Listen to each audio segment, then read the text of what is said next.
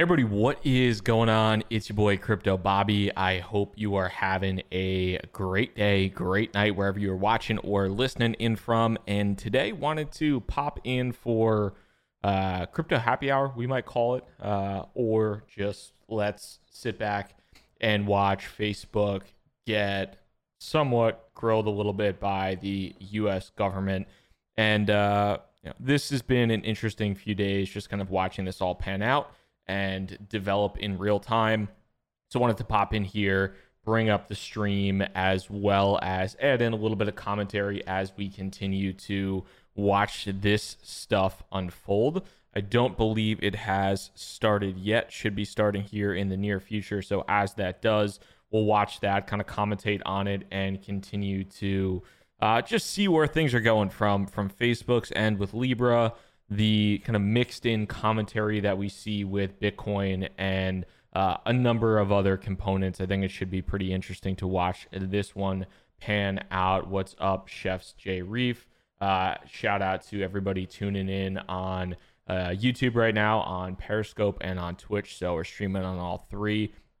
And like I said, waiting for the Committee on Financial Services for their examination of Facebook's proposed cryptocurrency.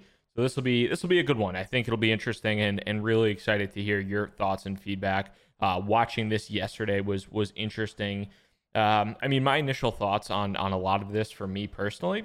So we'll get into it before. We'll get into this a little bit before kind of Facebook starts the process and we start to see this live stream from the government kickoff. But my initial thoughts on this, kind of off the top, is what Facebook is proposing to do isn't that necessarily interesting to me. I do think that they are somebody that has the capacity to actually deal with the government on a consistent basis. But what I do think is really interesting about all of this is how it's kind of bringing back Bitcoin and cryptocurrency into the forefront of the conversation. So it's going to be interesting to watch how that kind of continues to develop, because I do think that Bitcoin was kind of in the background for a while, and now you have sitting members of Congress and the Senate that are talking about Bitcoin, and some are incredibly well versed on Bitcoin, and some are not so much at all. Some really have no idea what they're talking about, and others. There was a video today on CNBC where, I forget exactly who it was, but there's a video today on CNBC where there was a member of the government that spoke pretty eloquently about Bitcoin and how it is different than Libra. So I do think that when you're looking at how all this pans out, is the one thing that, for I think the people that are really interested in Bitcoin and cryptocurrency as a whole, is you want to make sure that people understand there is a clear difference, a clear delineation between Bitcoin and between what Libra is proposing to do. And it does seem like anybody with who's tried to do any level of research within the United States government has understood that from the top. So that's been great to see. And since it's 10 o'clock in the morning, even though it's quote unquote happy hour, coffee hour, whatever, you got to go bougie with a LaCroix. Why not, right? Although if you're in Europe and you're already drinking, hey, tell me. Yeah, and Junie said this, and that's what I talked about a little bit on Twitter previously, was the congressman said the interesting part about Bitcoin is Bitcoin can't be killed, but you have these other networks out there that are in the position at this point in time where they're saying, hey, we're going to be decentralized. But the problem with the launch of these networks is they're launching in a centralized way at first, and that paints a massive target on the back of these networks. And it makes it really difficult to replicate where Bitcoin is at this stage in the game, because becoming quote unquote sufficiently decentralized is, I think, a really difficult thing for a lot of individuals to do. And when you think about how Bitcoin started, the reason Bitcoin is sufficiently decentralized in my mind is because when Bitcoin started, there was no economic value. There was not a ton of belief. It was a very organic process. When networks are starting now, they're starting with hundreds of millions or tens of millions to hundreds of millions to billions of dollars of potential investment from venture capital firms, from large institutions, whatever it might be. That is obviously inherently centralized from the top. So the way Bitcoin started was completely really decentralized, because the only people that were utilizing it were individuals that just kind of thought, hey, maybe this thing's cool, and at some point in time it might have some value.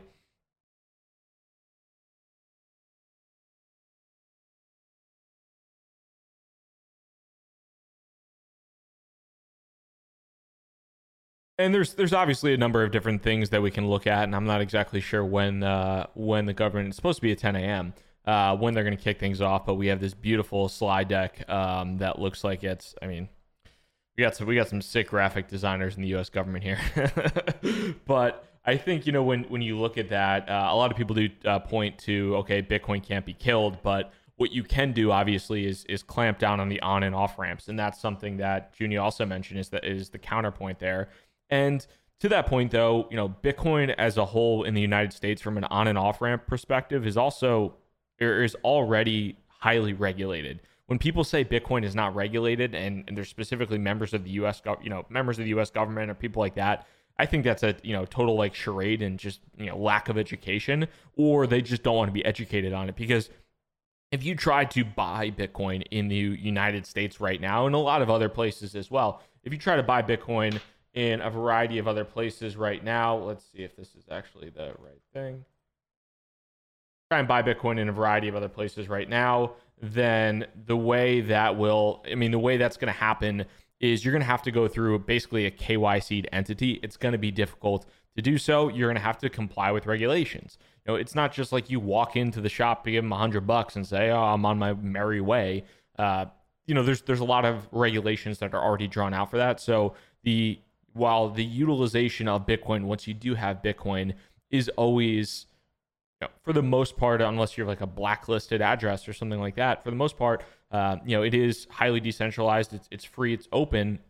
On the other end of the spectrum, though, the on and off ramps, regardless of if you're in the United States or any other government out there or any other jurisdiction out there, the on and the off ramps are always the place right now where other individuals, governments, foreign entities, whoever, they have the most control. That is where that they can kind of apply that pressure and make individuals do what they want to do.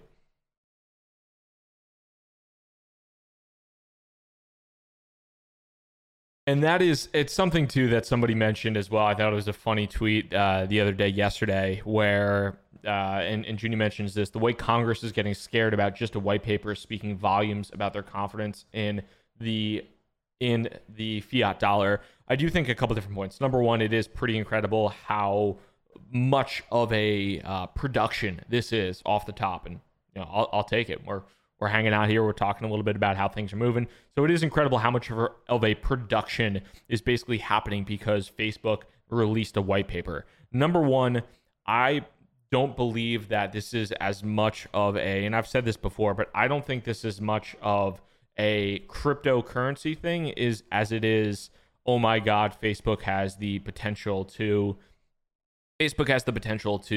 kind of circumvent the fiat system and create their own create their own thing. And I also do think that the government as a whole going after Facebook, somebody was joking around saying it's going to be the first bipartisan effort in the US government for a while, because you have both Democrats who hate Facebook and you have Republicans who hate Facebook, and they're both kind of attacking them. I do think it's kind of like a virtue signaling thing, that it's the cool thing now to do is we hate Facebook and Facebook privacy is bad and this, that, and the other thing. And that may be right, that there's certainly elements to that in which that could be correct. But on the other end, I do think a lot of people are just kind of ganging up on Facebook because it's an exposure thing for them. It's I am the big bad congressperson that went after Facebook and I said mean things to them, and they were helpless to defend themselves, whereas Facebook's just probably going to shrug it off and do whatever they want to do anyway.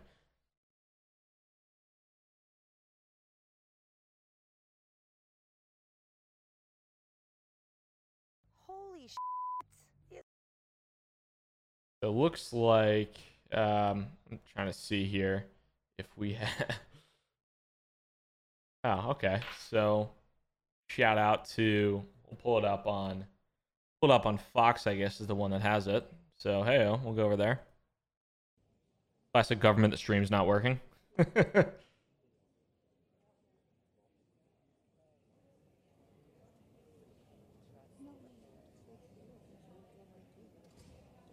Big shout out to the Crypto Bobby fans, because I think we had as many, if not more, people watching on here than we did on than Fox did. So hey, it is what it is.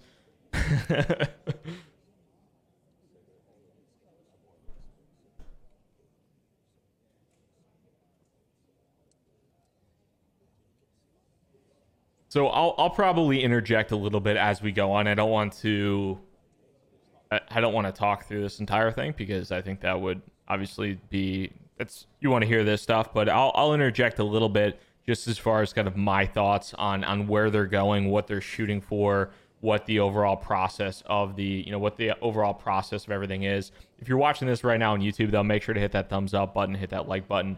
Helps to get the video out, spread it out to as many people as possible. And shout out to everybody watching on Twitch and on Periscope here too.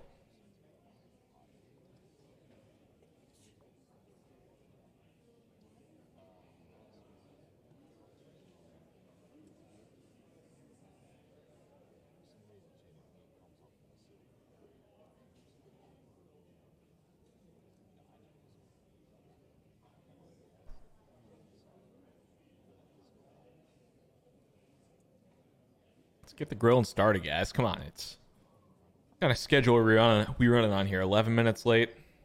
Sad, real sad.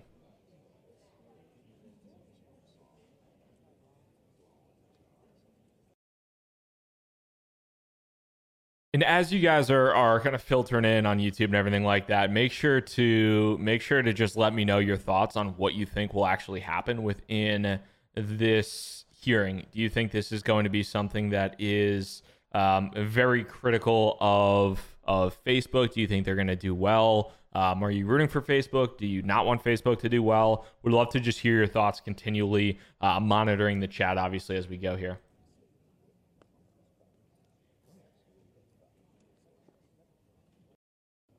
Shout out to Rec Podcast. I will eventually do an interview. I'm sorry, guys. I'm the worst.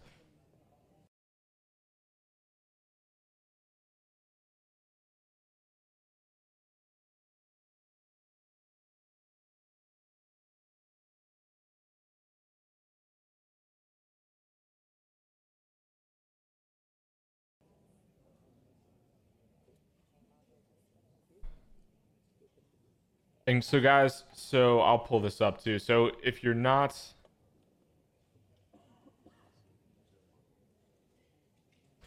familiar, one of the main individuals of this, basically of this hearing, is David Marcus, who was formerly the president of PayPal and then went on to be the VP of messaging products at Facebook, led Facebook Messenger for a long time, and then in 2017, I believe, or is kind of in 2018. Jeez, don't interrupt me. The chair is authorized to declare recess of the committee at any time. This hearing is entitled Examining Facebook's Proposed Cryptocurrency and Its Impact on Consumers, Investors, and the American Financial System. I now recognize myself for 5 minutes to give an opening.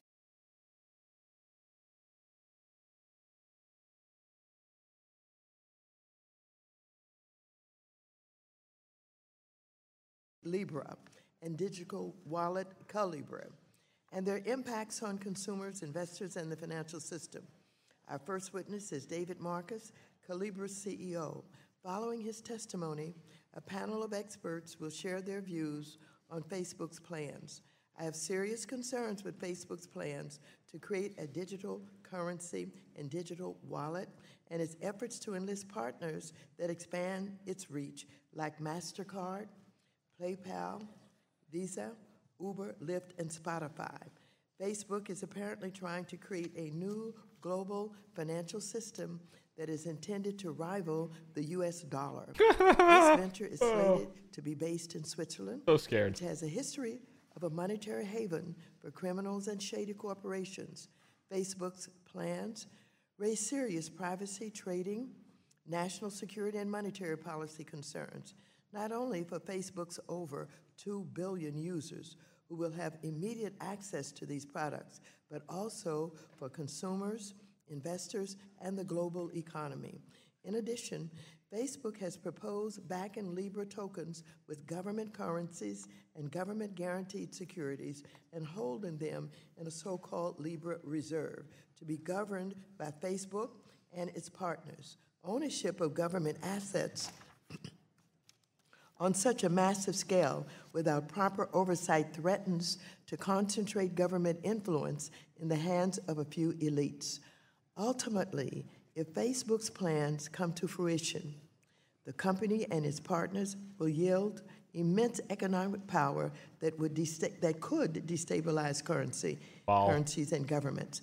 Facebook's proposed entry into financial services is all the more troubling because it has already harmed vast numbers of people on a scale similar to Wells Fargo and demonstrated a pattern of failing to keep consumer data private on a scale similar to Equifax. Facebook remains under a 2011 consent order from the Federal Trade Commission for deceiving consumers and failing to keep consumer data private. In the wake of the Cambridge Analytica scandal, in which Facebook provided 50 million users private data to a political consulting firm, the company will reportedly pay a record $5 billion fine to the FTC for data privacy failures. In addition, Facebook has allegedly insecurely stored user passwords dating back to 2012, paid unsuspecting teenagers to download spyware, experienced a hack of nearly 50 million accounts, and experienced a software bug that granted third-party access to 6.8 million users' photos. It has also been sued by HUD and civil rights groups for violations of the Fair Housing Act in what amounts to modern-day redlining. Facebook also allowed malicious Russian state actors to purchase and target ads in a campaign to influence the 2016 election.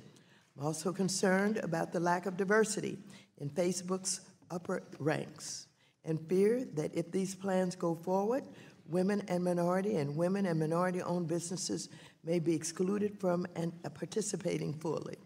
In light of these and other concerns, my colleagues and I wrote to Facebook earlier this month to call on it to cease implementation of its plans until regulators and Congress can examine the issues associated with a large technology company developing a digital currency and take action.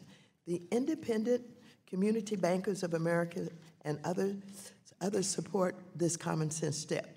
Facebook's plans also raise larger concerns about big tech's expansion into financial services as it appears to inappropriately mix commerce and banking activities. So, when can't you mix commerce and banking bill activities? to What? Keep Big Tech Out of Finance Act, which would prevent large platform utilities like Facebook from becoming financial institutions and block them from creating their own currencies. Today's hearing is only the first step in our oversight and legislative process. I look forward to hearing from our witnesses. The chair now recognizes the ranking member of the committee, the gentleman from North Carolina, Mr. McHenry, for 5 minutes for an opening statement.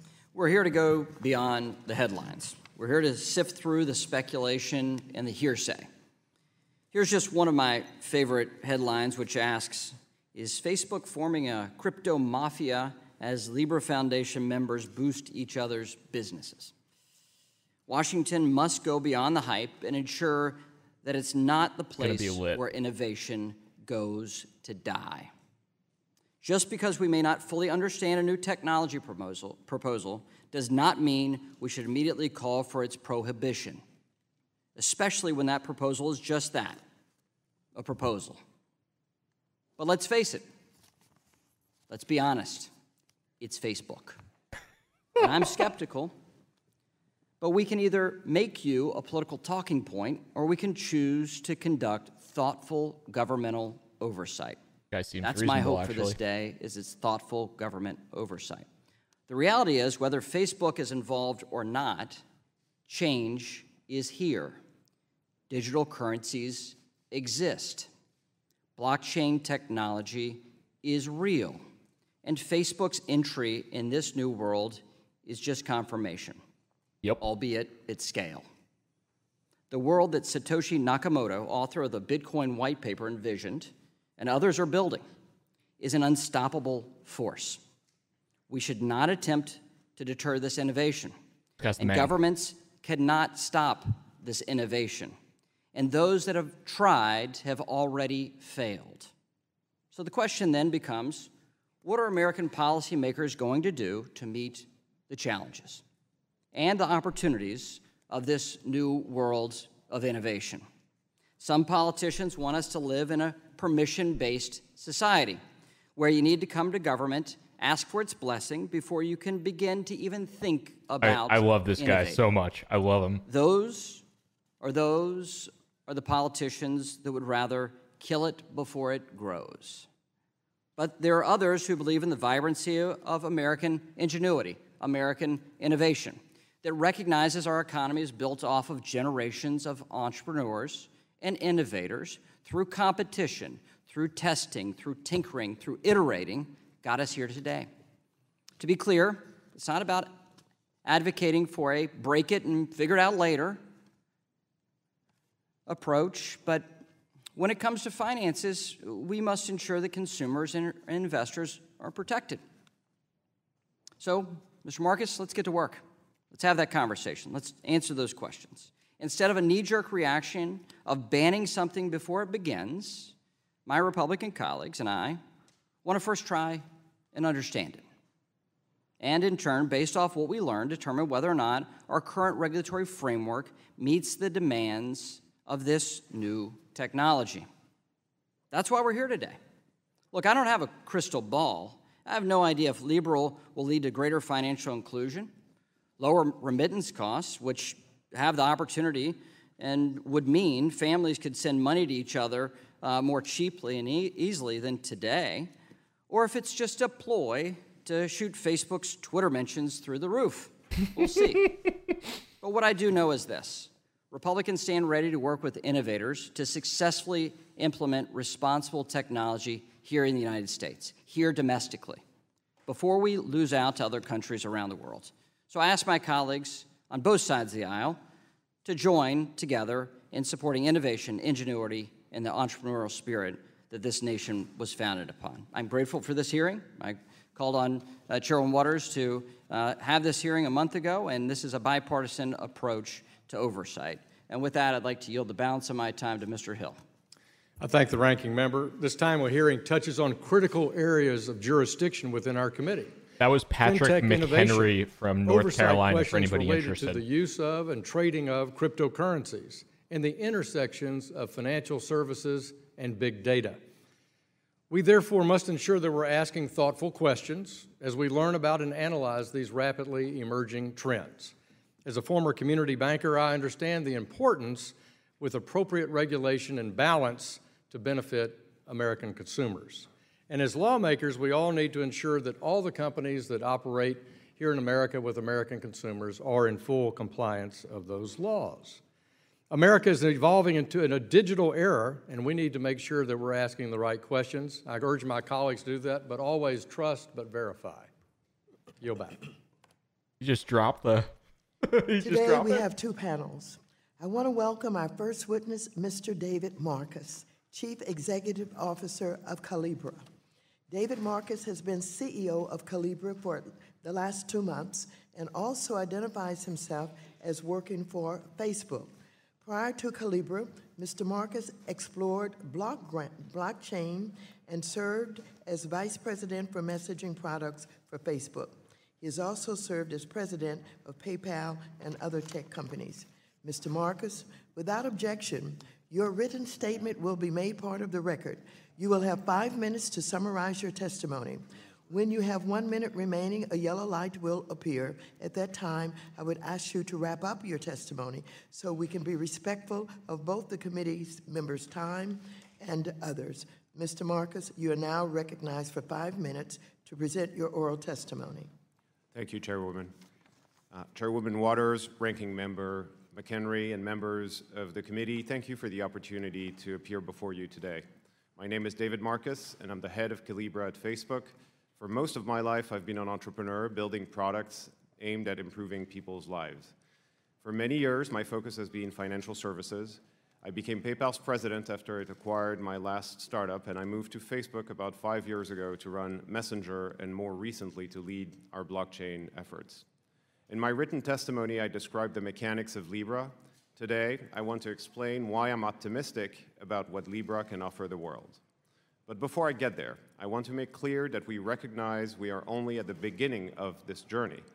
Federal Reserve Chairman Powell has said publicly that the process for launching Libra needs to be patient and thorough, rather than a sprint to implementation. Secretary Mnuchin reinforced those views at his recent press conference. We strongly agree with both of them. We will take the time to get this right.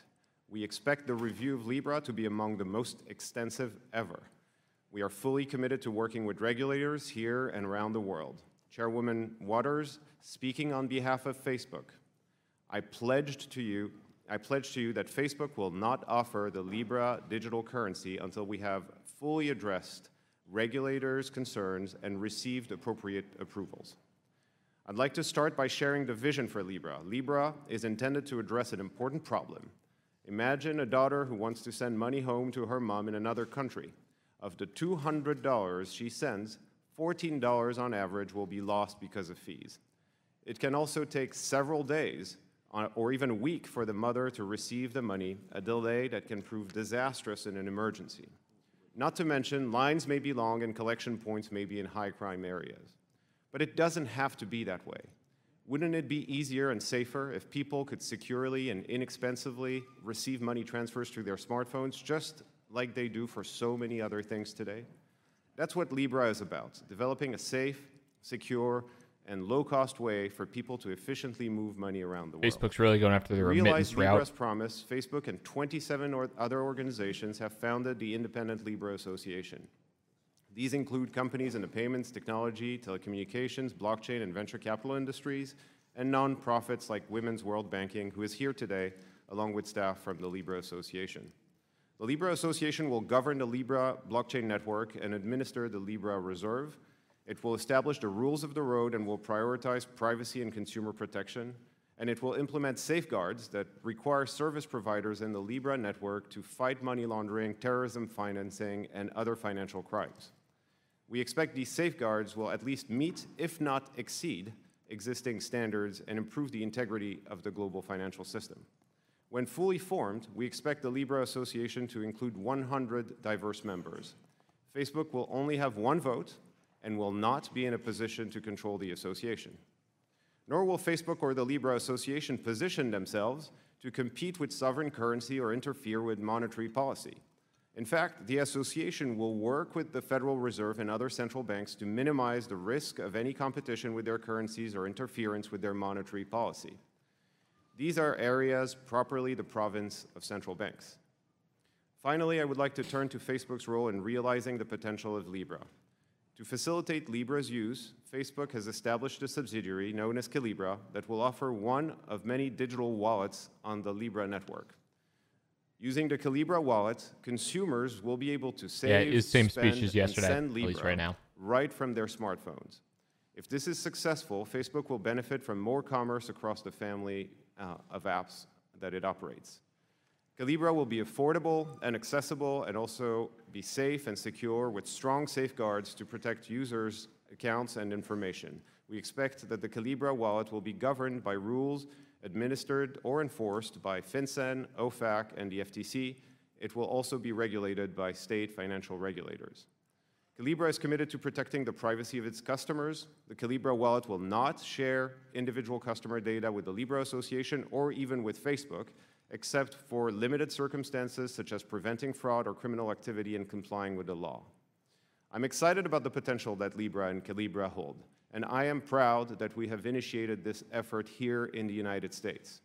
I believe that if America doesn't lead innovation in digital currency and payments, others will.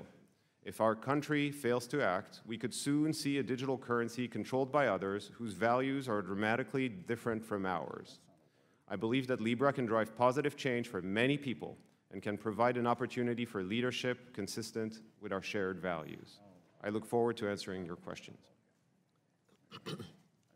Thank you. I recognize myself for 5 minutes for questions.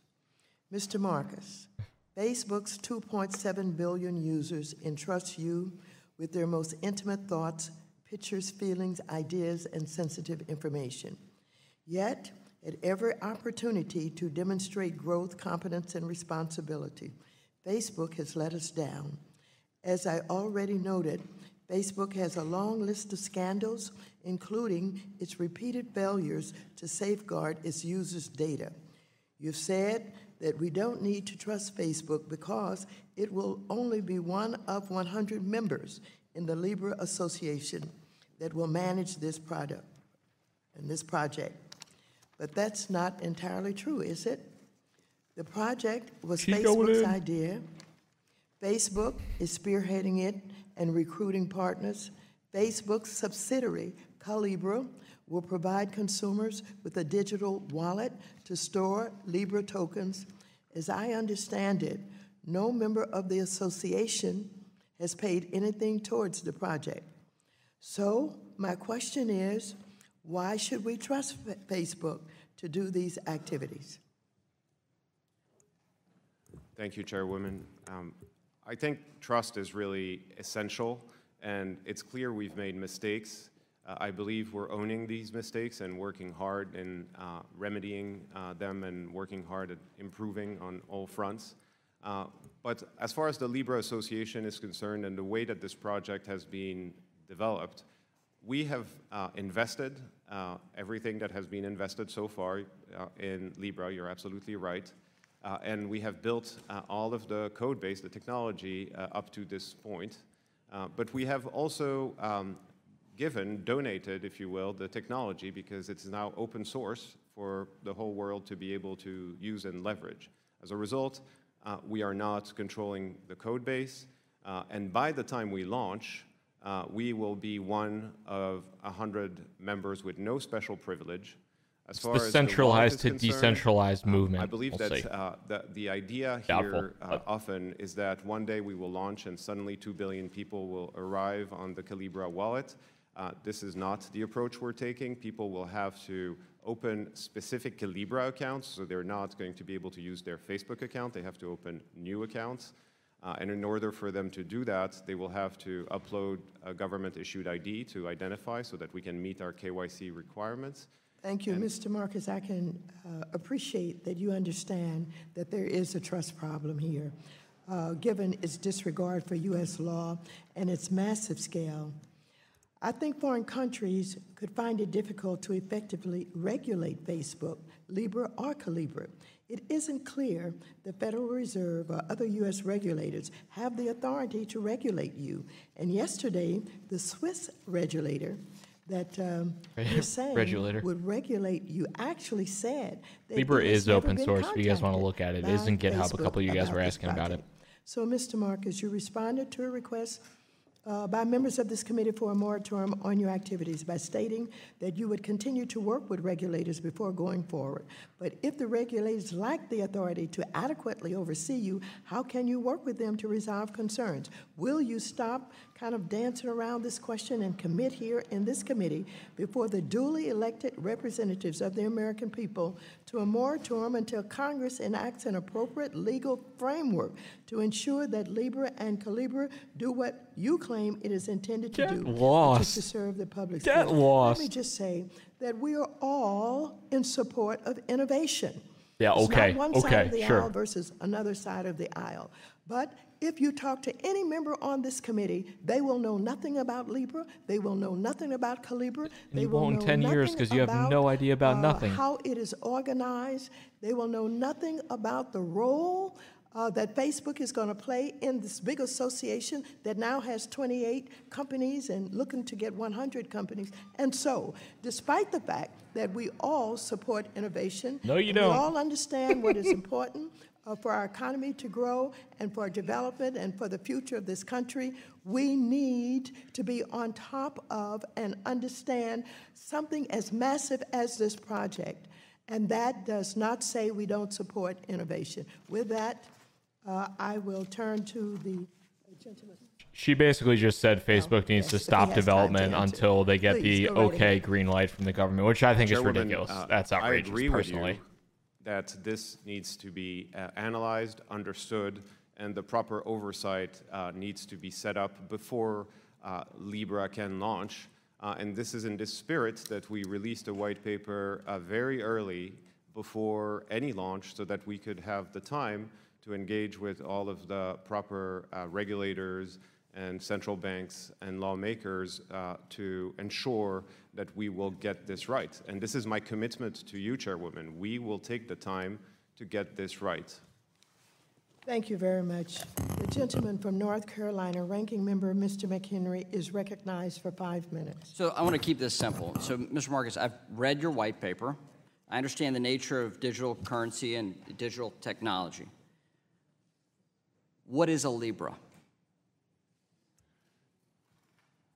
Congressman, Libra is a digital currency, a reserve-backed digital currency. Is that a security? We don't believe it is, Congressman. Is it a commodity? Congressman, based on current U.S. law, I believe it might be a commodity, but we see it as a payment tool. Is it an exchange-traded fund? It is not, Congressman. Okay, so when you say that, so it's none of the above in any pure form, like other digital currencies, correct? Congressman, it is designed to be a payment tool. A payment tool. Okay, so if it's none of the above in our current regulatory structure, what I'm really getting at is how do you comply with regulations? Congressman, the way that we comply with regulations is in a number of ways. First, as far as the Calibra wallet is concerned, it's registered as a money services business with Treasury and with FinCEN. It is applying and has received a number of state licenses and will operate the same way that other wallets operate. As far as That's Calibra. I'm asking about Libra. So as far as the Libra Association is concerned, these are active conversations we're having, notably with the working group of the G7, as well as FINMA, which is the Swiss financial regulator. Okay, so there's tension between the notion of a decentralized currency or something decentralized and ultimately privacy and ultimately anti-money laundering and know your customer elements. These things stand in conflict with one another and very difficult things to resolve. In your white paper, you say after 5 years, there'll be a transition point. And you will go from a permissioned-based to a permissionless system. Post-transition, how do you reconcile the need for controls which allow you to comply with anti-money laundering and KYC, know your customer regulations, with that decentralized notion of a fully decentralized digital currency? It's a very good question, Congressman. And the way that this will work is that the association will still have the ability to set the rules when it comes to anti-money laundering programs, CFT and KYC requirements for the network. And what we expect, even when the network transitions to permissionless without getting lost in the weeds, is that the vast majority of validators will likely be the ones providing services, so likely larger companies. So you're saying in the nature of the wallet, that's how you get to anti-money laundering, know your customer, not the nature of the digital currency. So going to a permissioned, going from permissioned system with these nodes, ultimately 100, to a permissionless system, you're saying it's not going to be in the nature of that technology of a Libra, it'll be in the nature of the wallets on either side of this? That is correct, Congressman, but on top of that, the Libra Association will continue to have an AML program and will still be under the supervision of FinCEN. Okay, so getting into that question of anti-money laundering provisions, and complying with FinCEN, is your view that you're going to be like Western Union, or is it going to be your view that you're more like your former employer PayPal? Congressman, I believe that it depends about the entities you're talking about. As far as the wallets are concerned, it will definitely be more like the PayPal types of businesses that operates in the payments space. And as far as the Libra Association is concerned, that is the conversation we're having because... So is this your view, the development internally at Facebook, is for you to be a competitor to Alipay and to WePay? Congressman, yes. And to be a competitor to Venmo and PayPal, which are basically Congressman, the same. so yes, we have a number of wallets that are working with us on the network side, but that will compete on the wallet side on the network. Will that consumer data be kept separate or a part of the Calibra data collected from consumers? Will that be a part of Facebook's overall knowledge of consumers, or will it be separate and distinct? No, Congressman, we will make strong commitment to keep that data separated from social data. Separate and distinct. Yes. Final question here. So if you're seeking to be a competitor to Alipay and to WeChat, why are you doing this in Switzerland? And why are you using a basket of currencies? Why not the good old American dollar? And to bring down the transaction costs, which is seemingly the ultimate goal here. Congressman, first, I want to say that the choice of Switzerland has nothing to do about evading responsibilities or oversight.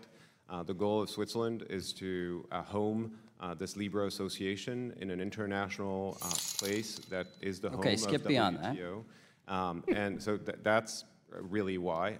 The second thing is, for the same reason, we would like for Libra to be a digital global currency, and as a result to be one unit of digital currency for the whole world. And this is why we believe it was the right approach. Thank you. The gentlewoman from New York, Mrs. Maloney, who is also the chair for the Subcommittee on Investor Protection, Entrepreneurship and Capital Markets, is recognized for 5 minutes. Patrick Thank McHenry you. was pretty good. Mr. Marcus, as you can see, there are a lot of questions about this project. It's big and very bold. Some would say it's too bold. The chairman of the Federal Reserve, Jay Powell, was in here just last week saying that he thinks it could be a systemic risk. The former chairman of the CFTC, Gary Gensler, is going to testify later that he believes it should be covered by the Investment Company Act. So we have a lot of concerns and a lot of questions, and I take it that it's a no to the chairwoman's question about requesting a moratorium on Libra until policymakers can figure out how to handle it. Was that a yes or no to her question? Please say no. When she called say for a no, moratorium? buddy. Congresswoman, the commitment is that we will not launch until we have addressed all concerns fully and have the I proper take that as a no. Attaboy. Okay. Attaboy. So what I want to ask you, will you commit right here in this hearing room to walk before you run? Will you commit to doing a small pilot program for Libra First, limited to no more than 1 million users and overseen by the Federal Reserve and the SEC? Will you commit to that? Congresswoman, big committal. the steps we have taken, and this is the reason why we announced the white paper and the plans instead of launching and then figuring it out after, which is what happens sometimes with technology products, most often actually. In this very case, we are deliberate about taking the time to get this right. And But that's seriously, in all due respect, that's not what I asked you. And given the lack of trust of people have in Facebook, you've breached the trust of users over and over again. Just last week, you were reportedly fined $5 billion for selling your users' private data without their knowledge or permission. So I would like to ask you again, will you commit to walking before you run? Wow, Ludi. Because if you go ahead and launch Libra without doing a pilot program first, there are too many risks. The Libra Reserve could be managing too much money, which could make it systemic. Too much money could be pulled out of banks in order to buy Libra, which former FDIC Chair Sheila Bair has written about and warned about. So the risks are very great. Oh, my God. Now, personally, and this is only my own personal belief, I don't think you should launch Libra at all, because the creation of a new currency is a core government function. Get the hell out of here. It should be left to democratically accountable institutions that are accountable to the American people. But at the very least, you should agree to do this small pilot program first, fully overseen by you and the Federal Reserve and the SEC. I think that's a modest request. So will you commit right now to doing a small pilot program first, yes or no? Congresswoman, we will continue to engage with regulators and the working group at the G7 that is notably looking after the issues that you raised to ensure that however we launch this, it is responsibly and it is with the appropriate oversight and in a very responsible way. You have my commitment on that. Well, if you will not commit to How is he in the testing this out authority as to a commit on that? Are pilot you program kidding? first, I think it's a reasonable request. No, it's not. But I think that Congress should seriously consider stopping this project from moving forward. Now, there's a lot of concern about Facebook. A lot of people think that it's really become too powerful, that it's become a monopoly. And now you're telling us that Facebook's digital wallet for Libra, called Calibra, will be the only wallet that can be embedded into WhatsApp and Facebook Messenger. Given how dominant these two apps are, I think that raises serious concerns about market concentration and potentially monopoly concerns. So will you commit to allowing third-party wallets on WhatsApp and Facebook Messenger? Congresswoman, may I answer the one point about what you said earlier? I just want to address it really quick, which is that the current system is really not working for people and for way too many people, and others are leading and plowing ahead, and I believe that if we Please, don't... sir, would you answer my question? I get to ask the questions in this committee. And will you commit to allowing a third-party Wants a lot of wallets committals. on WhatsApp and Facebook Messenger? Yes or no? It's a simple question. Yes or no? Congresswoman, other wallets are going to actually be interoperable with the Calibra wallets that will be integrated in WhatsApp. So do you believe in competition and market access? If you believed in it, then you would allow them to be embedded also, third-party. Will you allow General it? Lady's time has expired. Thank you. The gentlewoman from How do these Missouri, people get Ms. Wagner, elected? is recognized for 5 Shit. minutes. Thank you, Madam Chairwoman. I'm concerned that a 2020 launch date demonstrates deep insensitivities around how Libra could impact U.S. national security, the global financial system, the privacy of people across the globe, criminal activity, and international human rights. Mr. Marcus, I have a number of questions, so let's try and move as expeditiously as possible. Are you taking any steps to ensure that the dollar is not overtaken as the leading international currency that undergirds global economic stability? Yes, Congresswoman, and the first of many steps is that the dollar is most likely going to be the predominant part of the reserve. It's which is the full 58%, generally reserve. speaking. Euro about 19. I don't know what your numbers are in terms of. Well, Congresswoman, the dollar will be one of the predominant currency backing Libra, and then the other part is really the engagement that we currently have with the G7 working group, with the Fed, and with the Financial Stability Board. We'll continue to engage in those conversations. I serve as also as the vice-ranking member of the House Foreign Affairs Committee, and I'm hoping to understand how the U.S. government could effectively implement sanctions if Libra were to take off. As you likely know, North Korea uses cryptocurrencies to evade our sanctions all the time. If the Treasury Department demanded the Libra Association blacklist certain Libra addresses in order to comply with U.S. sanctions, how would Libra respond? Congresswoman, I want to make a strong point here because it's really important. Whether Libra launches or if it doesn't launch, there will be other networks. There are other networks. There are other cryptocurrencies. And those are not coming here. You're not suggesting that it's okay if others No, evade U.S. sanctions, and it's okay if Libra does. I am absolutely not saying that, Congresswoman, and that's why I'm saying that we are here and we are engaging with FinCEN. The Libra Association will be also registered with FinCEN, and we will have strong AML KYC program as well as from all of the wallets operating here in the United States. Of course, full enforcement of sanctions and then some. So Libra could have significant geopolitical implications. Frankly, from a human rights perspective, for instance, despotic leaders could ban Libra and penalize users. How are you approaching establishing appropriate human rights safeguards as you develop the Libra platform? Congresswoman, I believe that one of the driving forces of the association being financial inclusion, we will have the right representatives around the table. Which specific organizations? Because your folks sure couldn't answer that to us yesterday when I asked.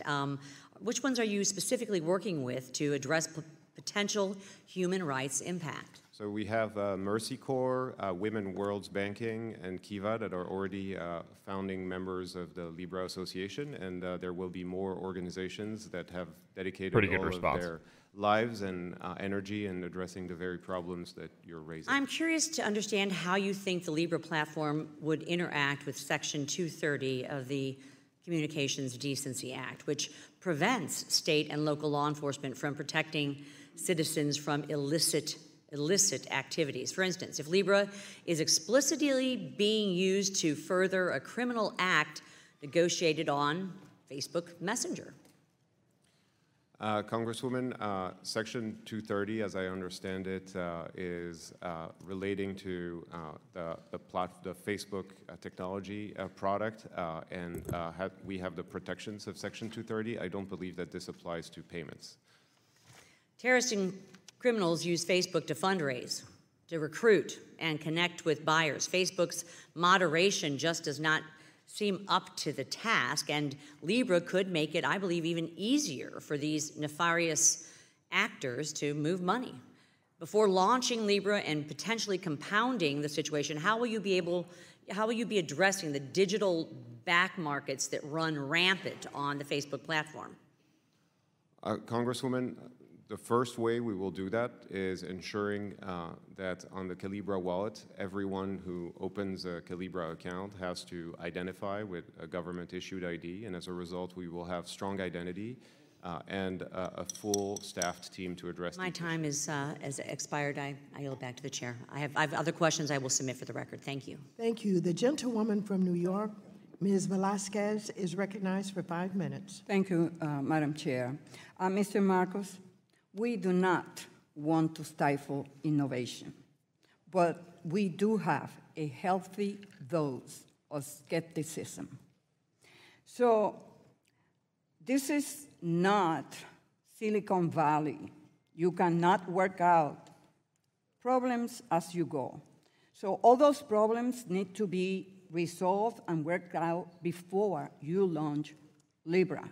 So for the third time on this side, I pose the question to you. Will you commit yourself to not launch That's so ridiculous. Libra Get before out of all here. the concerns from the Federal Reserve and all the regulators are addressed? Yes or no? Absolutely. Yes or no? Absolutely, Congresswoman. Okay. And I want to reiterate this commitment that this was the spirit in which we announced early, and we will do what's right to address all I just want a yes or no answer. Thank you. So, Mr. Marcos, we gave the Federal Reserve increased oversight over non-banks. We don't know yet what you are.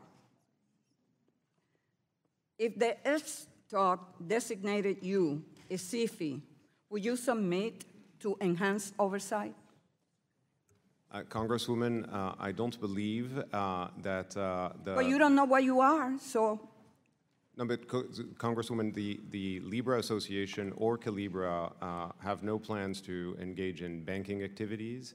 You know, as far as the Calibra wallet is concerned, we will be active in the payment space like many other non-banks are active in the payment space. But that said, we will, of course, comply with all regulations. So we want to make sure that companies that did not fall into the normal bucket of regulatory authority could not threaten the U.S. financial system. So I would like to ask you, according to the Libra Association's white paper, members of the Libra Association will consist of geographically distributed and diverse businesses, not-for-profit and multilateral organizations and academic institutions. Sir, by what criteria were the initial members of the association chosen? Thank you for your question, Congresswoman. The way that the initial members joined was as a result of a wide outreach, and it's a combination of companies that can accelerate the acceptance and utility of Libra, like companies like Uber and Lyft and Spotify, that can accelerate the acceptance of Libra within current merchant networks like Visa and MasterCard, that can inform how to drive financial inclusion, like Mercy Corps, Kiva, and Women World's Banking. And now we are starting, the Libra Association is starting that phase of welcoming more members that will be even... Okay, I hear you. You want to get to 100, right? That is correct. Yes. So if a member were to determine that they no longer wish to participate in the association, what is the process for withdrawal? Congresswoman, at this stage, we're in the process, all of us, the 28 organizations, of ratifying the charter. And as a result of this process... So you don't know yet?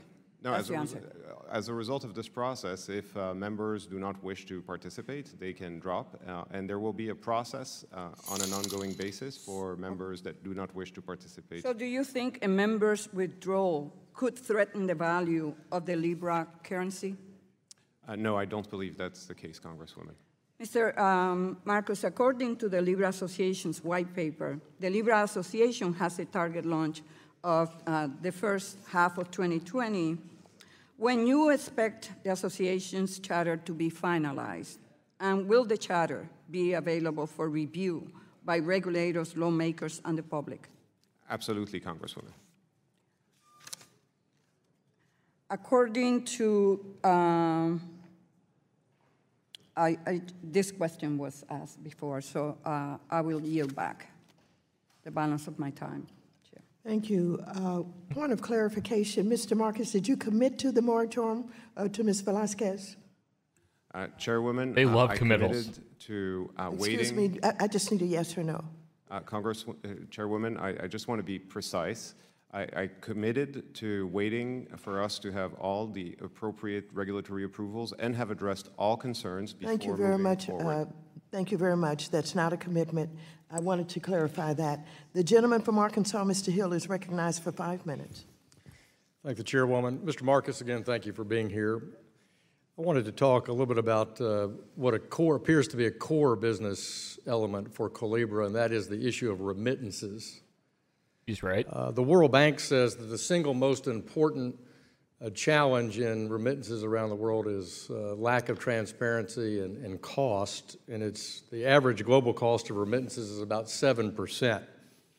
So tell me what fees you'll be charging for moving money inside the Calibra system. Congressman, the goal for Calibra is to charge very little or nothing at all for P2P transactions, so for person-to-person transactions. We're hoping that we can offer that part of the service for free. And then therefore on B2B or B2C, you'd be charging something there will likely in Libra currency, fractional Libra currency. There will likely be small merchant fees that will be competitive, very competitive with the current fees that are paid by merchants. And inside the Calibra system, you'll earn revenue from advertising as well? No, Congressman, no advertising in Calibra. The Calibra revenue streams, when we start working on that, which we haven't at all and we don't plan to for a number of years, will likely be by offering a range of financial services and partnerships with existing financial institutions and banks. And so in those remittances, which are so important to countries all over the world, we know what percentage of GDP remittances represent, particularly in Central America and Mexico. I think it's the third largest source of hard currency in Mexico, for example, 20% in Honduras. Both sides of that equation would be subject to KYC? Yes, Congressman. On the Libra wallet, you will not be able to open an account without having proper KYC. And one of the issues in the third world, obviously, is they don't have a stable currency and are subject to inflation, terrible inflation. I think I read a note that 94 countries, representing 48% of the world's population and 16% of world GDP, experience on a regular basis 10% or more inflation per year. So is it your view that Calibra wallet will have a more stable currency than their local currency, or more stable value, I should say, than their local currency? Congressman, the way we've designed the reserve, and again, subject to proper oversight and review from the G7 working group and others, is to have a very stable, value retentive digital currency. So yes, it will be a very high quality digital currency in a number of countries that are currently receiving a lot of their income from abroad. They will now receive a lot of their income from abroad in a stable currency that will retain its value. What do you think, though, about obviously many of those same third world countries and some larger than third world have very strict controls on foreign currency. They have currency controls. They have currency boards. They don't allow their consumers to take action outside their home currency. They don't allow their home currency to be taken out of the country. How does Libra plan on dealing with that? Congressman, this is going to be a country-by-country answer. There are lots of countries that have the problems you highlighted and that don't have currency controls that we think we can address right away.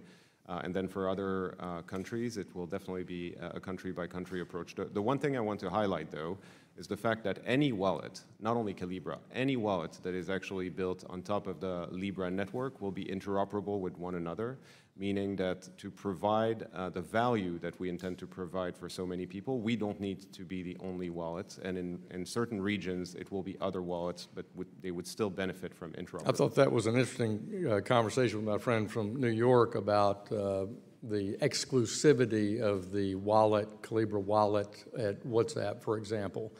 You do plan on having, and you have 100 members that aren't interested in Facebook having any more monopoly than they do now. So would you have Visa's debit credit system available as a wallet? Congressman, we will have a number of other payment methods for commerce on the Facebook platform and Instagram as well, including debit, credit cards, other wallets.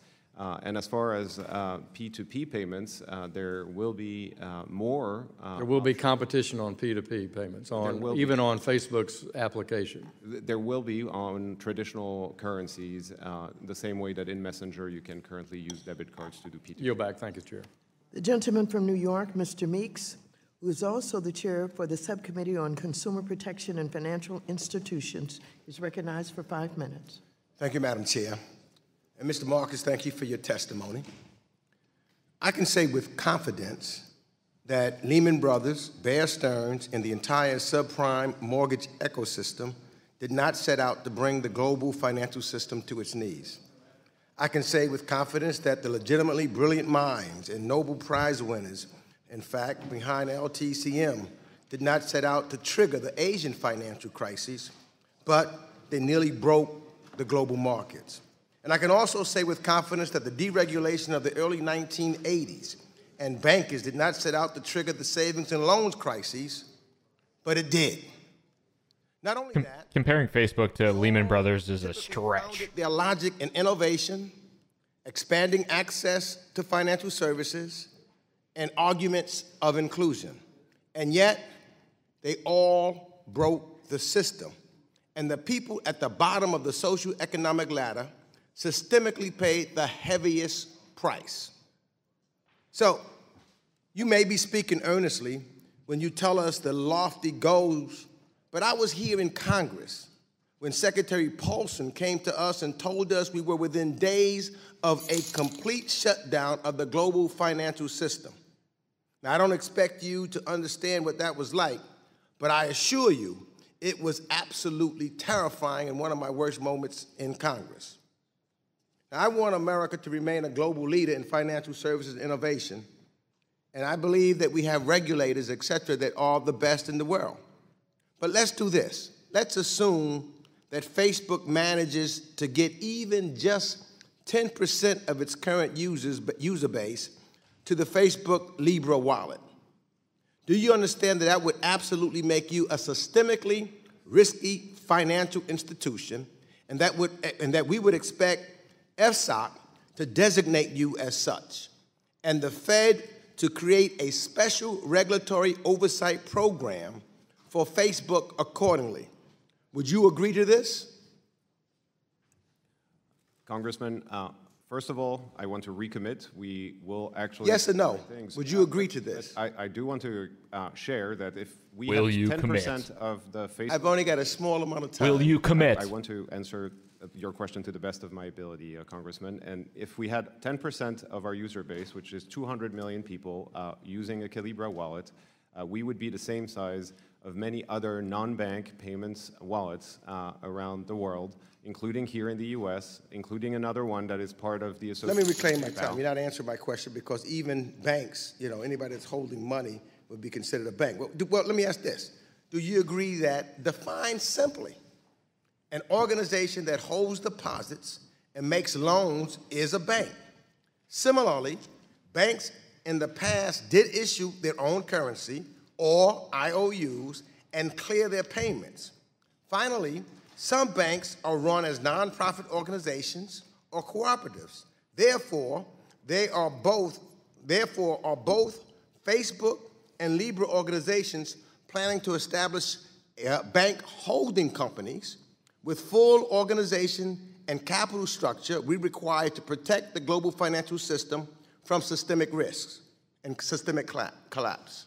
Congressman, we will not engage in banking services. We will focus on payments. Well, you're taking people's money, right? And you're holding their money, correct? The same way that you have Venmo and PayPal and Square Cash and a number of other payment companies. So what you're telling me is you're not going to organize as a bank. You didn't answer my first question, which would put you under the regulations of FSOC and others so that we can make sure that there's no systemic risk here because of what you're doing in your size that could bring down the entire federal government, the entire financial services industry. But let me ask you one more. I got 40. In Dodd-Frank, we established the CFPB to serve as a financial regulator focused specifically on the best interests of consumers. Do you believe that the CFPB currently has authority over both the Libra organization and the Facebook Libra wallet? And why did you not conclude, do you think the CFPB have jurisdiction? So many questions. Congressman, we're engaged in conversation with all FSOC agencies, including CFPB, and it is not for me to decide who has appropriate oversights. But so why didn't you did not include compliance with CFPB in your prepared testimony? Congressman, this is because we're currently engaged with all of these agencies, and I wanted to share where we were right now at this point in time with the knowledge we have at this time. But we will have a more complete outreach by the time we are ready for launch, because we're going to take the time to get this right. Clarification, I understand that you're absolutely opposed to FSOC's oversight and that you don't think they should be allowed to designate you as a SIFI. Is that right? Chairwoman, I'm not opposed to any regulation, and we have had conversations with FSOC. Thank you very much. Thank you. We'll move on to the next person. They want to paint him in a corner so bad. Mr. Lukemeyer is recognized for 5 minutes. Thank you, Madam Chair. Over here, Mr. Marcus. Thank you. You made a statement a while ago that you said that the current system is not working. And it concerns me because I think the current system is working.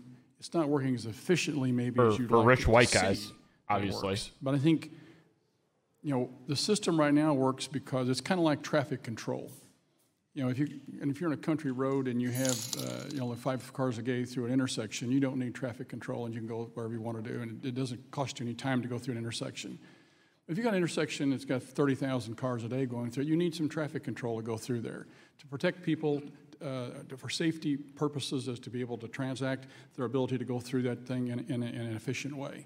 And I think, you know, you're talking about the size and scope of money transactions, and yeah, it costs a little bit of money right now to be able to transfer money around the world, but that's because of safety and security concerns, as well as the mechanisms that are in place to be able to do that. I think what you're trying to do is take away some of those costs, but we're concerned about the safety and transactional transparency of what's going on here. So the system is working, but you'd like to improve it, is what I think you meant to say a while ago. Is that right? Congressman, first, I really believe that the system is not working for way too many people right now. And I don't believe that the reason the people who earn less and who have less pay more is because of the regulation and having KYC and AML. I believe we can do that at a much lower cost. Okay. I believe that technology can lower costs. What you just said, though, is you agree the system is working, it's just not working as efficiently as you like to see it. Well, so I accept that. Something else you said a minute ago, a while ago you said that you want to offer more financial services as you go down the road. And just a minute ago you said you want to offer no banking services. So which one is it? Are you going to have deposits down the road that you pay interest on? Are you going to take deposits at all?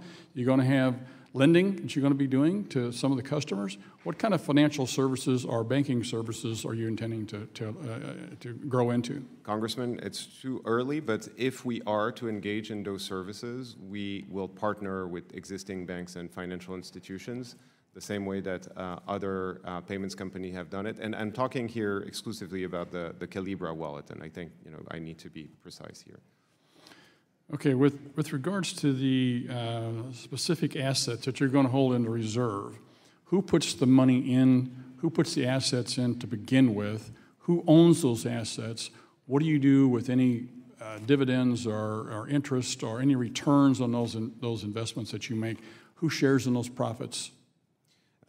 Congressman, the way the reserve is built is if consumers buy into Libra, the fiat money they use to buy Libra ends up in the reserve and is actually custodied with large banks, or potentially a better form of custody, even depending on the outcome of some of the conversations we're having with the G7 working group and the recommendations that they will come with. And so the reserve is always proportional to the number of Libra coins in circulation. And if the reserve generates a return, it will be used for two things.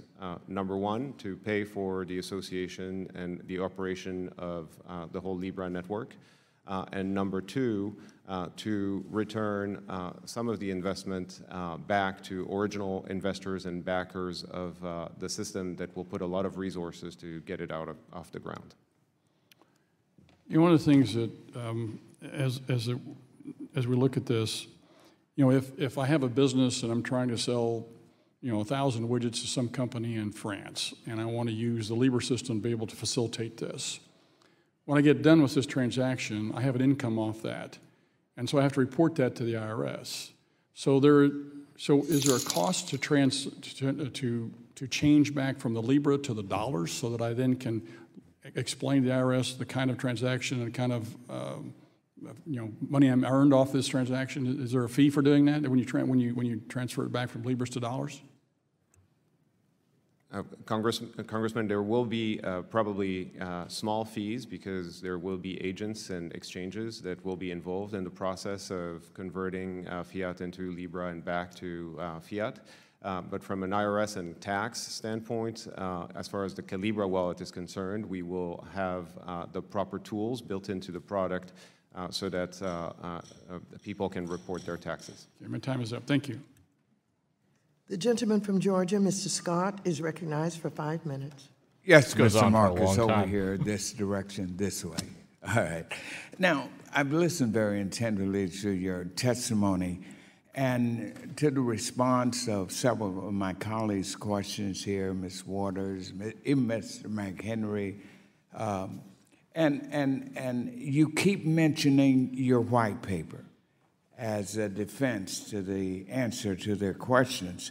But I want to call your attention to the fact that neither your white paper nor your subsequent Facebook posts offered any concrete details as to how you plan to implement or enforce strong anti-money laundering, how you plan to enforce Know Your Customer protections, and most importantly, to ensure, that's what all of us are concerned about, the safety of our financial system.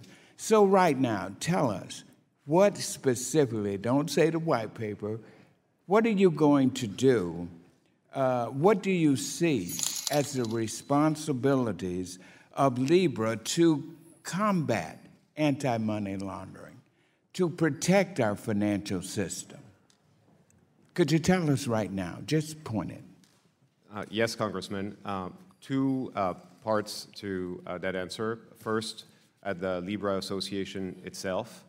Libra Association will be based in Switzerland, but will still register with FinCEN, and as a result, we'll have an AML program, and we'll have guidelines for all the members to enforce the right KYC standards, AML, CFT programs. As far as the Calibra wallet is concerned, for every account opened, we will ensure that everyone KYCs appropriately with government-issued ID, and we'll have very strong AML programs. Okay, but what about this, Mr. Marcus? Currently, the full responsibility to file suspicious activity reports are on our banks or other money service businesses, which law enforcement uses to investigate and prosecute criminal terrorists.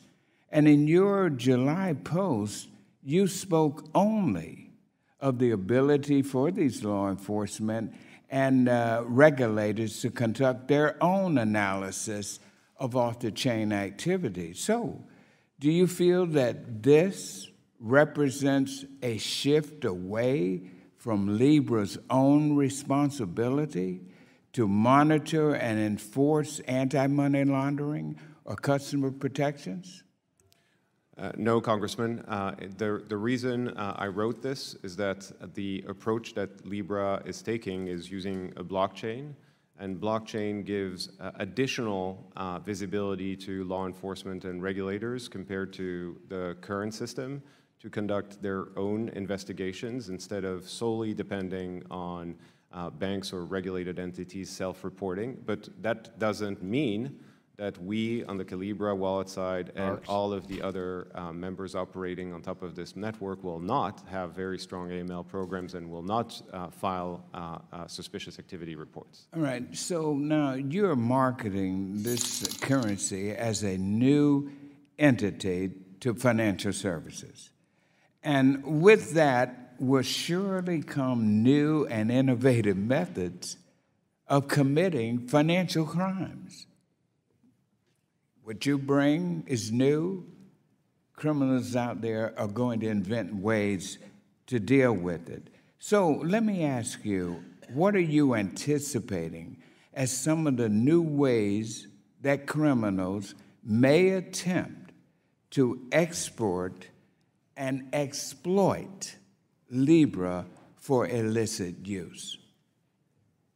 And how are you combating to do this? Let's just give away our security ideas. New. Let's do that, right? But you also got to have the ability to be able to not just look down the road, but be able to look around corners to see what that criminal has in store for us. What say you? Couldn't agree more with you, Congressman, and I believe that we can improve on the current system because we have a chance this time around to think through the way that the network is designed, the way that the on and off ramps are properly regulated with proper KYC controls, the proper way to monitor activity and report it with new technologies. And I think that this system might be potentially better on these fronts. Thank you, Mr. Marcus. The gentleman from Michigan, Mr. Huizinga, is recognized for 5 minutes. Thank you, Madam Chair. And there is so much in so little time. I'm going to try to go through and get to some new territory. I was not planning on doing this, but you had used the term fiat currency a couple of times, and thought I knew what that meant, and it seemed a little odd that you were using it in the way that that you were, and so I went to Wikipedia. Fiat money is a currency without intrinsic value that has been established as money. Fiat money does not have use value and has value only because a government maintains its value or because parties engage in exchange to agree on its value. Somebody can read Wikipedia. Wikipedia might need to update its definition a little bit because we see that, that people are using cryptocurrencies with no backing. And I am curious, why do you feel the need to have a reserve? Because it strikes me as you're using a fiat currency to create a fiat currency and to have a reserve of that. Congressman, the reason we have a reserve is that we believe that to create a high-quality payment tool, we need that digital currency to be very stable.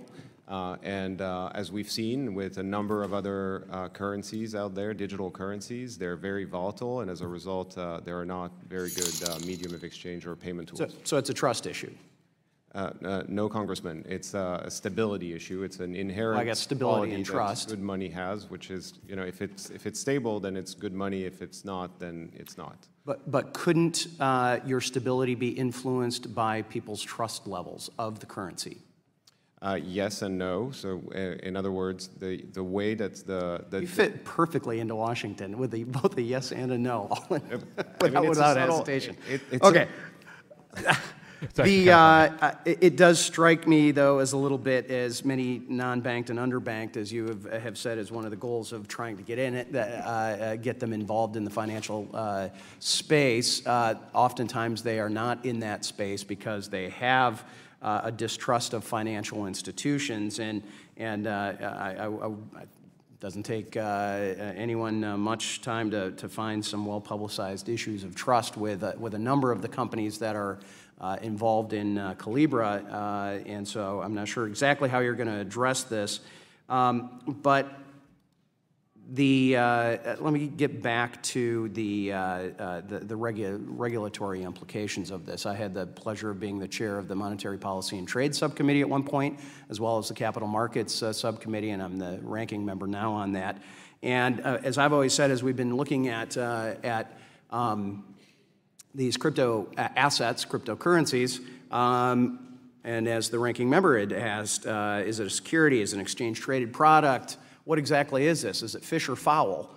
And it seems that it's more of a platypus to me, that it kind of evolves in its different parts. And I'm curious, are you able to actually maintain the core and essence of a cryptocurrency and asset if you're really under all this regulation? We believe we can, Congressman, because we believe that in order for any form of digital currency and payment system to reach mass adoption, so would you like to see all of the other crypto assets and cryptocurrencies under the exact same regulation that you are, or are you trying to create and carve out this new product? Congressman, I can't speak for other crypto assets. Well, certainly you must have some thoughts on that, because if you're looking at it going, well, that's not working for them, otherwise, why would you be coming and asking for this regulatory? This is a dangerous corner. Because we believe that this is a digital currency. If you compare it to other digital currencies or cryptocurrencies, it serves a different purpose. This one is to serve a purpose of payment. It's a payment tool. And as a result, when it reaches so many people, we believe that appropriate regulation and oversight is required. So as we were having a little confab up here, and my friend French Hill said, this, you might be the equivalent of American Express traveler's checks of days of old. I don't think of it that way, Congressman, but... Okay. Well, yeah, for the lower dais and the staff, those were things that were actually paper, and you carried them with you. You bought them at a bank, right? You actually put in a fiat currency in towards it. But, all right.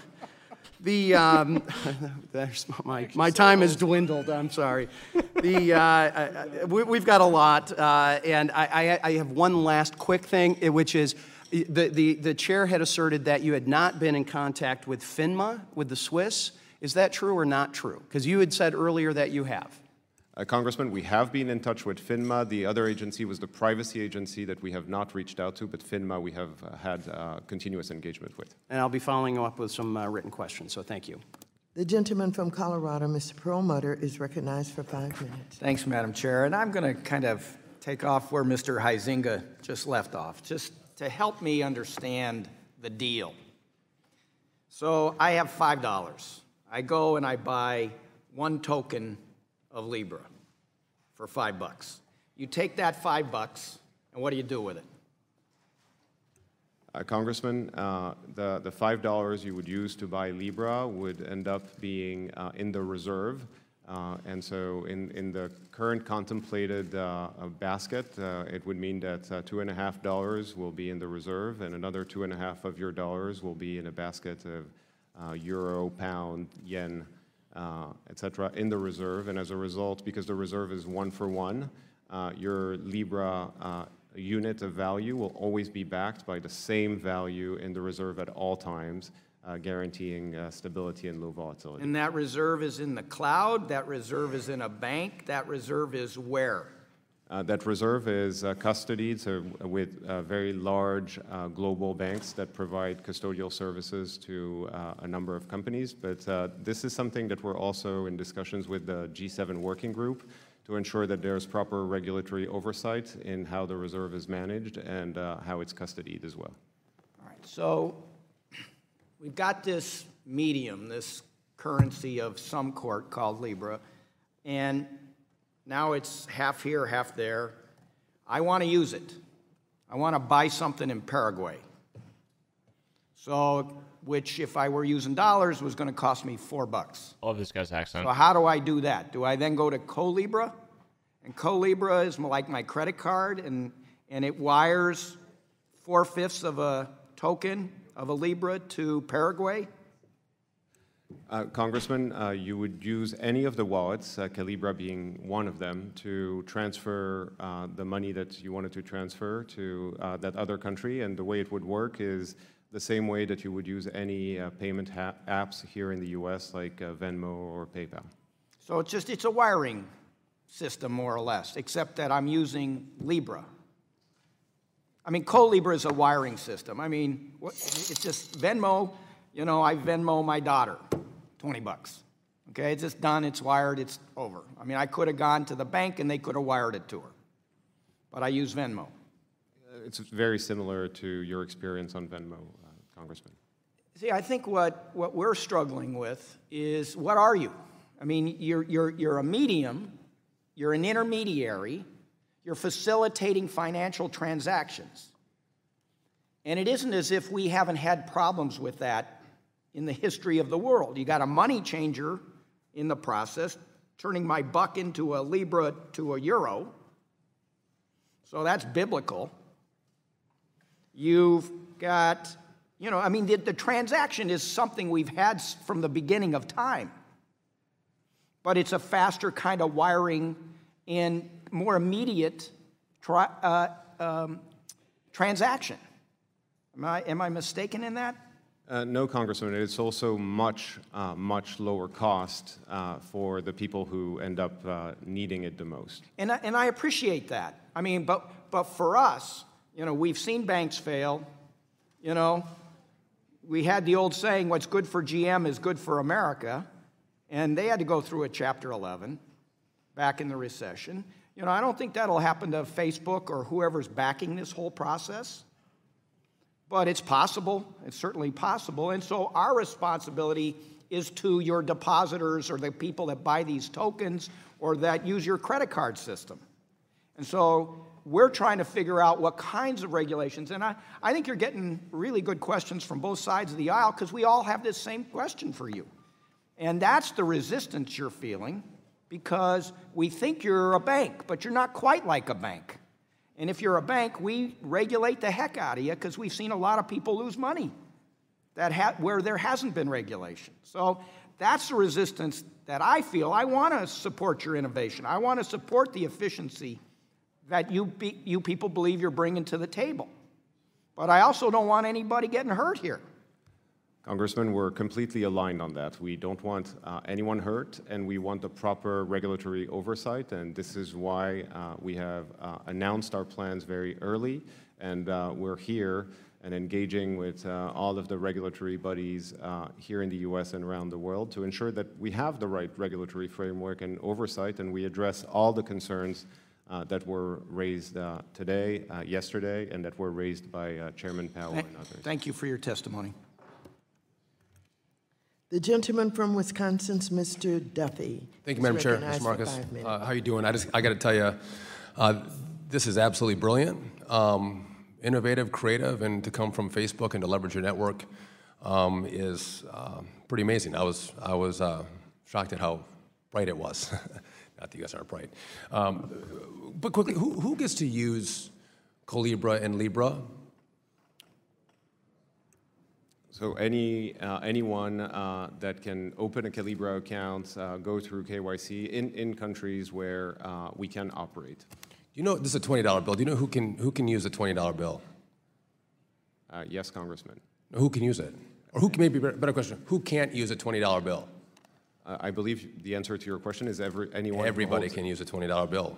This $20 bill doesn't discriminate on anything. You could be a murderer, you can say horrible things, you can say great things.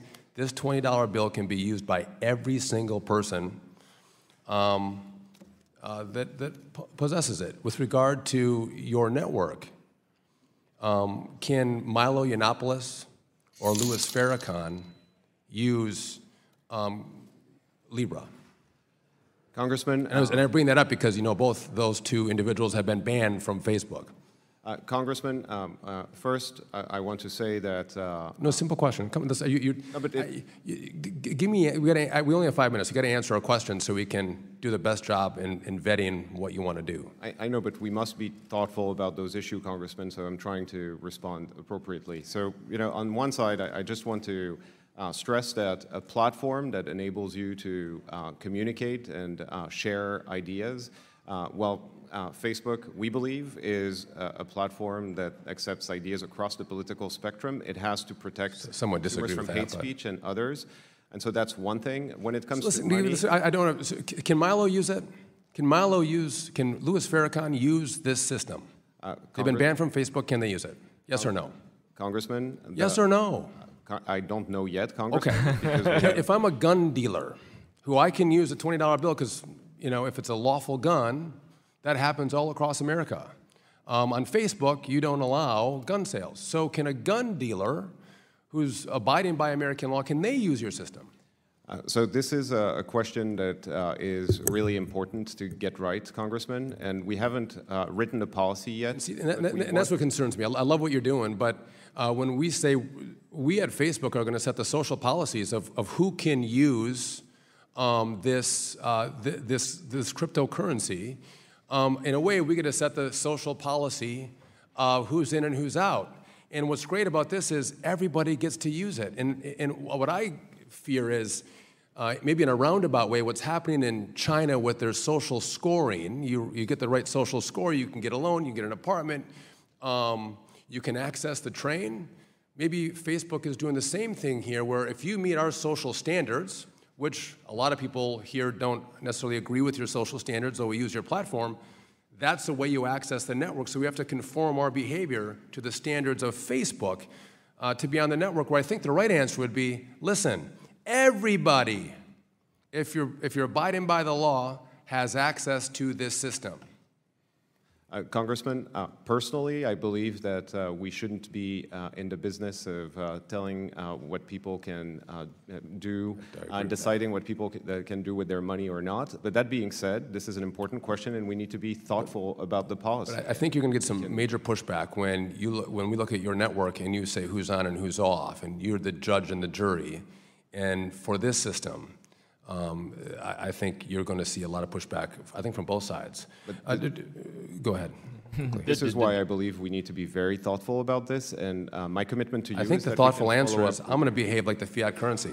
The thoughtful answer is, if you abide by the law, you have access to it. That is the thoughtful and the right answer, but you haven't given me that, which gives me great pause and concern that the model of Libra is going to be the model of Facebook where we get to decide, and that concerns me. I'm also concerned about the data privacy and how you're going to use the data. A lot of us have had concerns about the data use on Facebook. How will you use this data? Because now what we post on Facebook and who we're friends with is one thing. How we spend our money is really powerful information, and you have access to that too. And I'd like to dig deeper with you on that point, but also, the freedom and liberty that comes from the 20, I think you should offer that same freedom and liberty on your network, and maybe we can talk more about that later. And I appreciate you coming and testifying, and kudos on the innovation. I yield back. Thank you, Congressman. Thank you. The gentleman from Connecticut, Mr. Himes, is recognized for 5 minutes.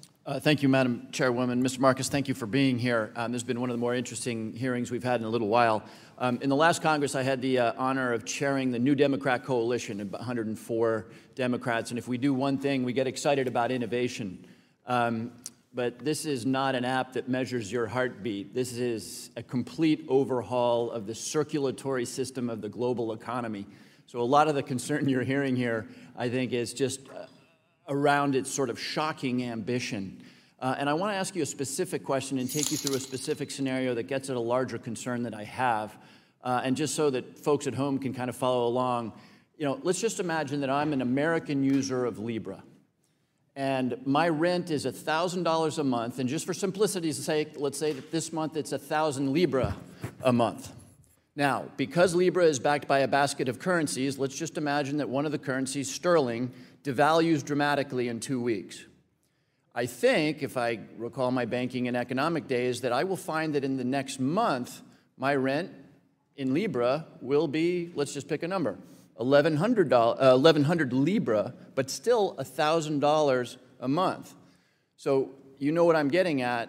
Users will have the profoundly unfamiliar experience of assuming foreign currency risk. Am I correct in that? Congressman, yes, there will be fluctuation, but the way that we're intending to design the reserve, again, in consultation with the G7 Working Group of Finance Ministries and central banks, is going to be in such a way that we have looked historically at the volatility that the dollar would have had in the last 20 years compared to Libra with the proposed basket. And if you look at the fact that half of the basket is dollars, it should be fairly stable. That being said... But wait, you acknowledge, I got it, you acknowledge that consumers everywhere, users of Libra, will for the first time, if they have previously been using their domestic currency to purchase domestic goods, they will experience foreign currency risk. They will have some degree of volatility. Right. Okay, so my question, I think that's an important point for people to understand, and I'm not saying that's good or bad, but traditionally, the regulatory apparatus here has said that if you're going to assume an unfamiliar risk, that risk will be disclosed to you with full transparency. And the mechanism we have traditionally used to disclose that kind of risk is through public filings and disclosure. Now, you said this is not an exchange-traded fund. I'm a former banker. This looks to me exactly like an exchange-traded fund backed by a series of short-term instruments in foreign currency. It looks exactly like an ETF to me. It even has a creation and remittance mechanism. So elaborate for me on why this is not an exchange-traded fund, and if there's any ambiguity, what I really am getting at here is you need to clear, if in fact the regulators determine that it's an ETF, you need to clear 1940 Act registration hurdles. which that may sound technical, but that's designed to protect that rent payer who discovers that their rent went up for reasons they don't understand. So tell me why this is not an exchange-traded fund. Congressman, 3 points of why we believe it is not. Despite the fact that you're right, that it uses some operational mechanisms that are similar, we believe that it is not, because Libra is a payment tool. And typically, if the question you're asking is whether we believe... But wait, I need to stop you there. The SEC doesn't say if you're a payment tool, you're not an exchange-traded fund. The SEC says if you have a security that is backed by other securities, you're an exchange-traded fund. And you may quibble with me that you're not a security, but you're certainly backed by other securities. Is that not correct? Congressman, it's mainly currencies, but I do want to answer your question. First, we believe that no one will buy Libra as an investment because it is designed for stability. That is number one. Number two is that when you look at the definition of the securities, or how we test, that has been used by the SEC, it actually uses the idea that you invest for a profit that will result in the management of the product. And this product is not a product, it's a payment tool. It's not going to be actively managed. And you cannot use an ETF for payments. This is actually designed as a payment tool to enable people to retain value, not to appreciate value. So since I'm almost out of time, let's come back to my original question. How will you make transparent what you acknowledged is foreign currency risk that consumers will face? How do you envision doing that? Congressman, as far as the Calibra wallet is concerned, you will have transparency and education built into the product. Okay, thank you. My time has expired. Thank you, Madam Chair. The gentleman from Ohio, Mr. Stivers, is recognized for 5 minutes. Thank you, Madam Chair, and welcome, Mr. Marcus. We all say we want to encourage innovation, and I appreciate your innovation, and I really do want to encourage innovation.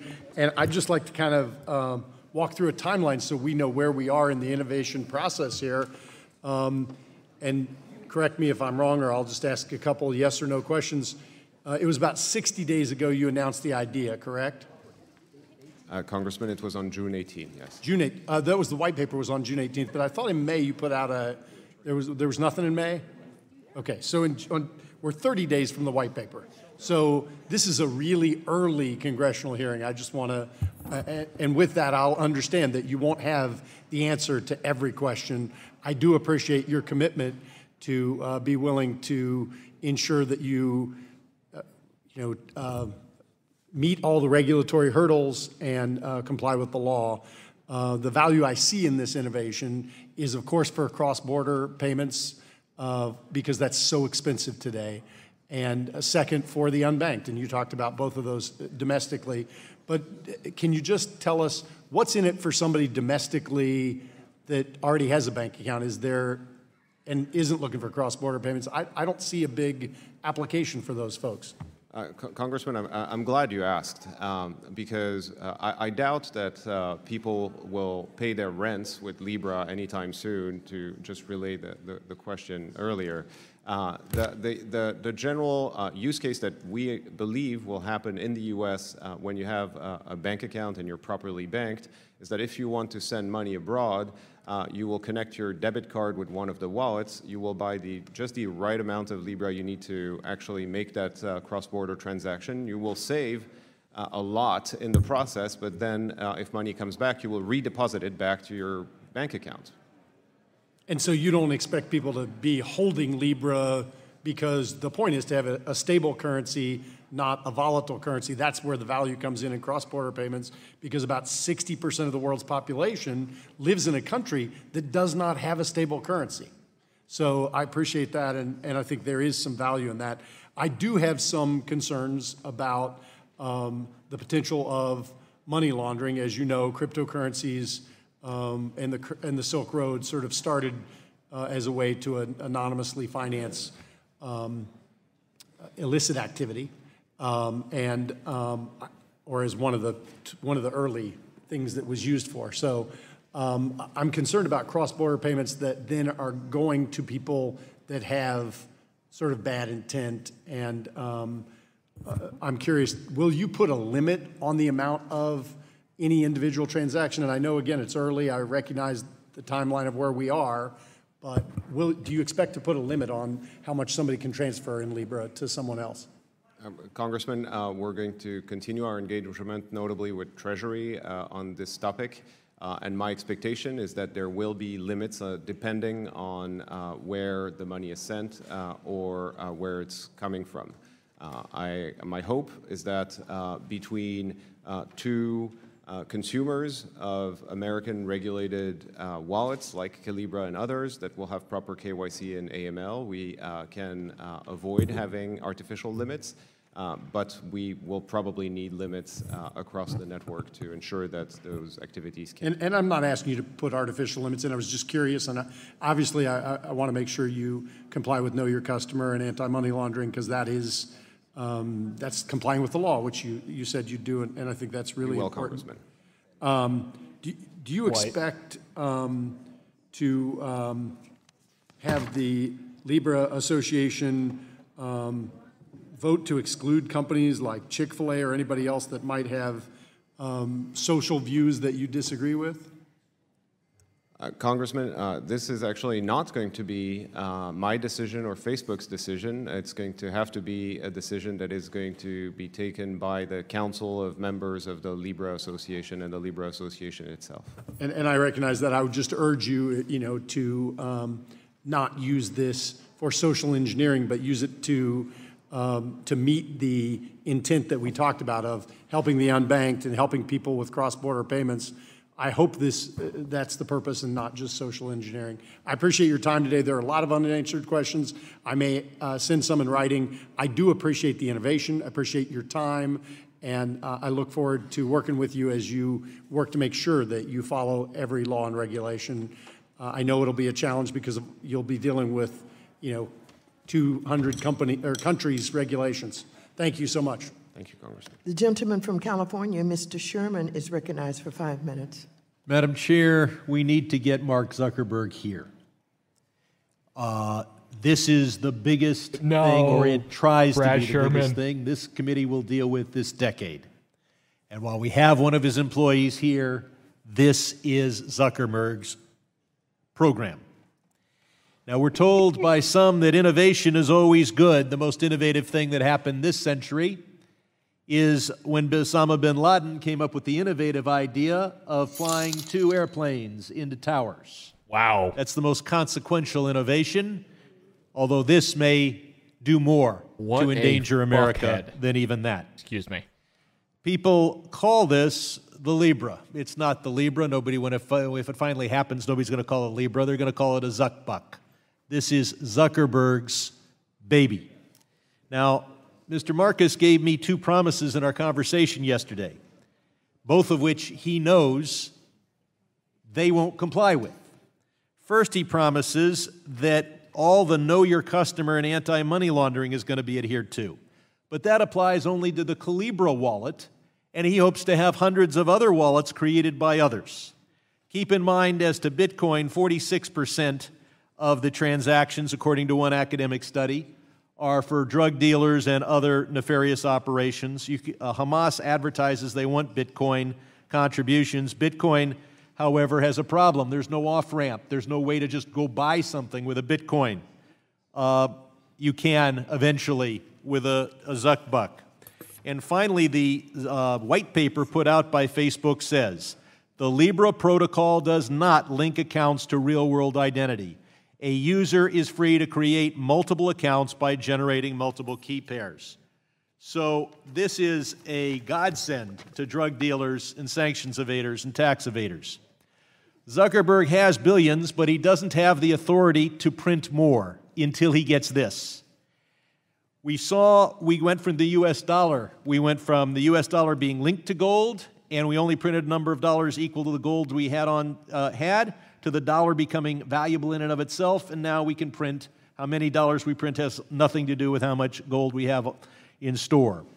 Mr. Marcus promised me that they would never do that, but then he testifies here that the Libra Association will make all the decisions and Facebook won't be in control. So much for those promises. America's power comes from the power of the dollar more, I think, than the power of our military.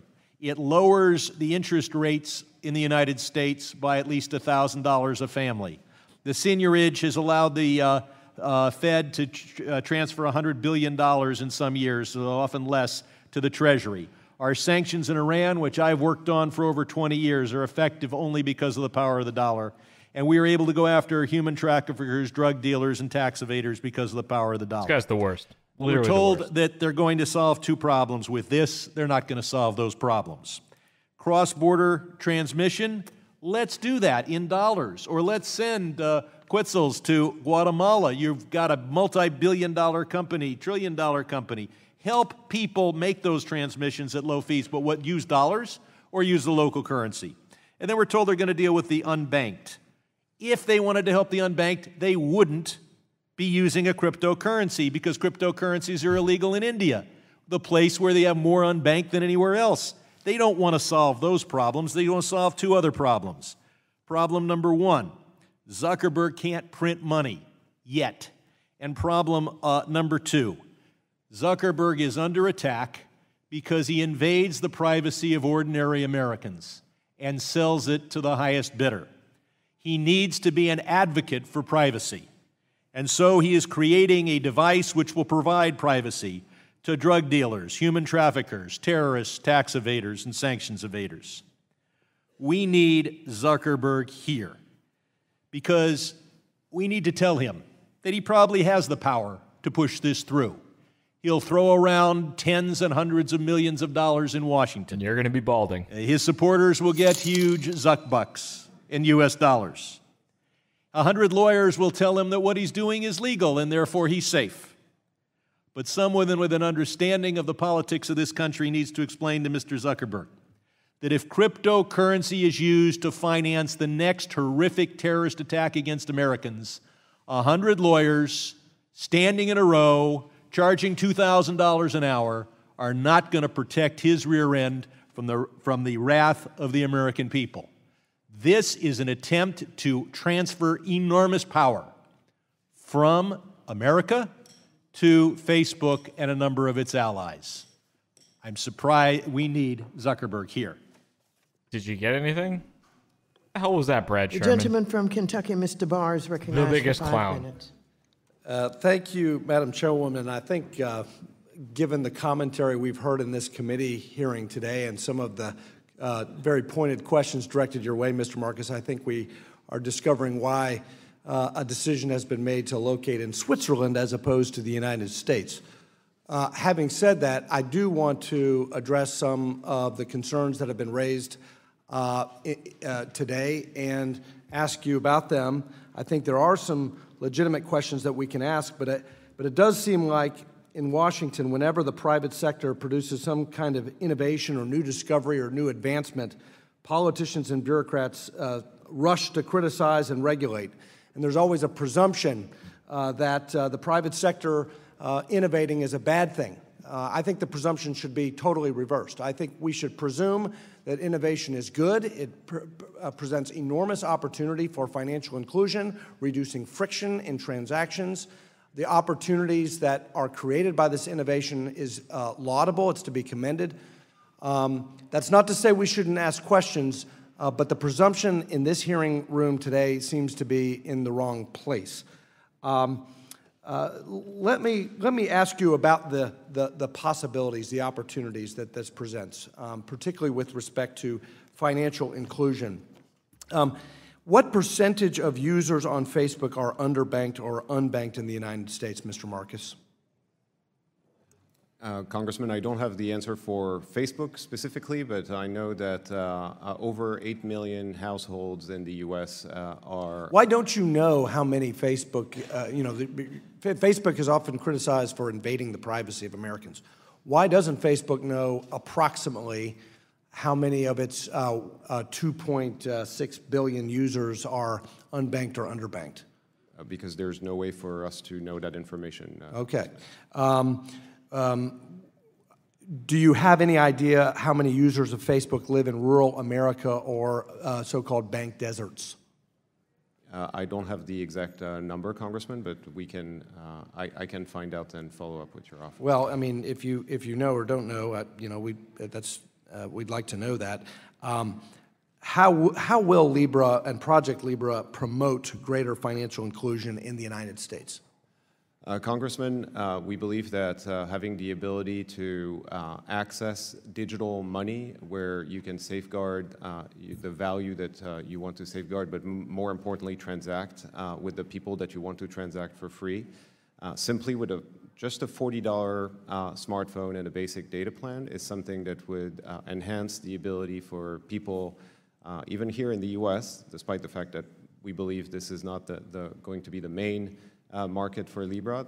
It will solve problems for lots of people here in the U.S., notably the very people who are unbanked today and send money abroad home, which makes for the bulk of the income of their families back at home. Well, I won't ask a question, but I will just jump on to the point that Mr. Duffy was making earlier.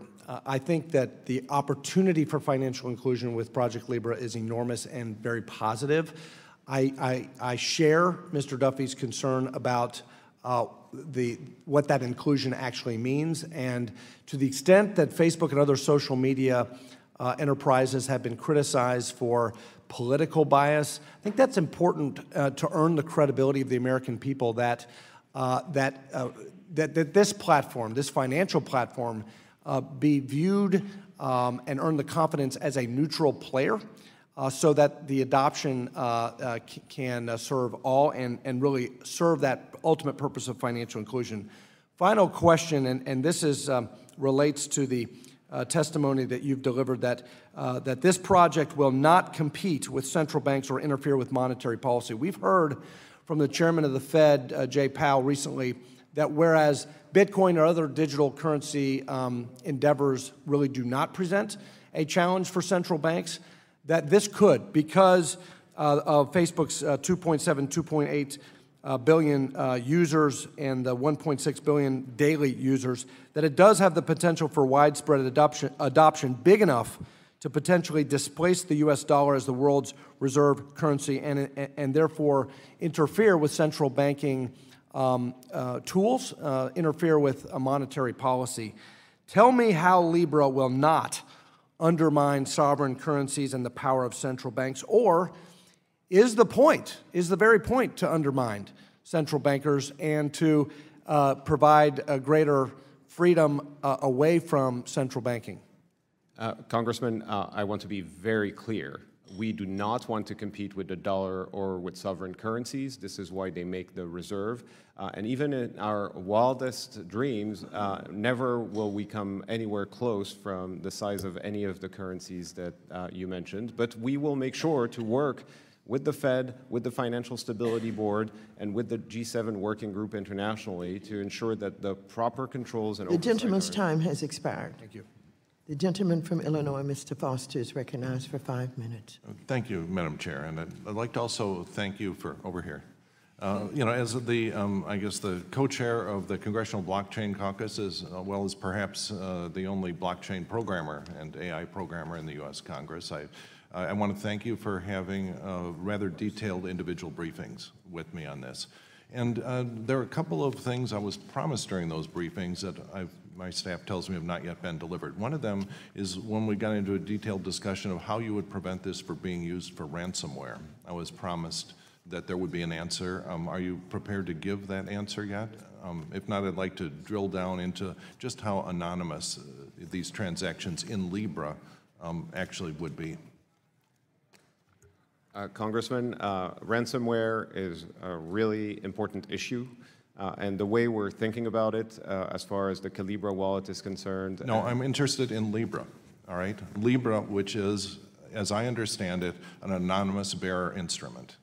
Is that correct? Congressman, it is not anonymous. Is self-custody allowed in Libra? Congressman, yes, within limits. And as a result, we believe that especially in countries like the U.S. and others, you will have all the wallets that will have... I'm not worried about wallets. I'm worried about abuse of self-custody. You know, if I own the cryptographic code for a piece of Libra, do I own that Libra full stop or not? Full stop. Yes, you do. Okay, now if I go on the dark web and start offering to trade that, do you have any technical way of stopping me from doing that anonymously? Congressman, yes, because there are on and off ramps, and all of the on and off ramps are properly KYC'd. All of them? Yes, that will be. So that once a large fraction of Libra would be transferred into self-custody, and then there starts to be a significant flow among the self-custody entities out on the dark web or other places. How do you prevent that from actually, allowing things like ransomware? Congressman, again, a very important problem, and the way that we're tracking, the way that the association will enable tools so that law enforcement and the different wallets can understand where the movements are happening to prevent those issues is going to be one of the ways that we will address this. The other way that we will address... So just right, we're going to have to be absolutely dependent on the fact that every single wallet is in a regulatory regime that we trust. Is that right? So if there's one wallet out in some, some set of islands or something protocol like this, he wants freezes at the protocol layer. Are we just out of luck there, and that all of the illicit transactions will flow through there? No, Congressman, because if you're a U.S. resident and you want to use a wallet, the wallet offering services in the U.S. will need to be properly regulated in the U.S. All right, we have to have an ongoing discussion. I'd like to also mention cybersecurity. One of the main jobs of FSOC is to oversee cybersecurity and systemically important firms. Now, you've seen fit to make a new programming language for here, and I spent a little while looking over that. There's some creative stuff in it. Some of it's pretty much copying other things that have been done before. Some of it's brand new. But even if it had zero creativity in it, there would still be a problem that one wrong line of code could generate a hole that could crash the entire Libra ecosystem, right? And so the governance of that language and all the infrastructure, I understand it was my reading you're going to be distributing runtime executables and things like that as well. And so that all of that has to be bulletproof cybersecurity. And I was wondering how you're going to deal with the governance of that. Congressman, two ways. First, we agree with you that this is of absolute importance. And the way we're dealing with that is that the move language that you're referencing will have formal verification in place to avoid issues. To the extent that there are no compiler bugs. Yes, but the compiler, the compiler will not execute the code if the code is not formally verified. And we have the chance of having David Dill, who is a professor from Stanford in formal verification, helping us with this issue. The other thing that I want to say is that the association will have guidelines on what third-party code can be published or not. And at the very early stages, it will be very limited to a set of templates that will avoid the issues that you're raising. All right, but it will be an ongoing target because if Libra is taken to scale, it will be an enormously fat target for cyber attacks, intrusion, insertion of insider threats, and so on. And so this is something that is in terms of overall financial stability, probably as crucial as anything else. Thank you. Yield back. The witness has requested a 10-minute break. The committee stands in recess. Heyo. Well, so now that they're having a 10-minute break, we can talk a little bit about what's been happening. First of all, shout out to David Marcus for going through this entire process so far and not having to go to the bathroom, because if I was getting grilled for 2 hours, I definitely would have had to pee. So I think that's something, it's pretty commendable that he was able to do that. I mean, that was a whole mixed bag. You have, to be honest, to me, it seems like the Republicans on one side of the House were trying to say, basically, we want to foster innovation and we think that we shouldn't kick technology out of the U.S. because we're scared of it. And then on the other side of the House, you had Democrats basically saying, Facebook is the worst company to ever happen to the United States, and that you need to commit to us that you are not going to do anything before you get completely authorized through us. Both sides were pretty aggressive about just Facebook in general, which is certainly understandable. But I've seen kind of two different sides of the I've seen two different sides of things. Mic glitch. Oh, shit. Hold on. Let me fix that. Son of a bitch. Give me a sec.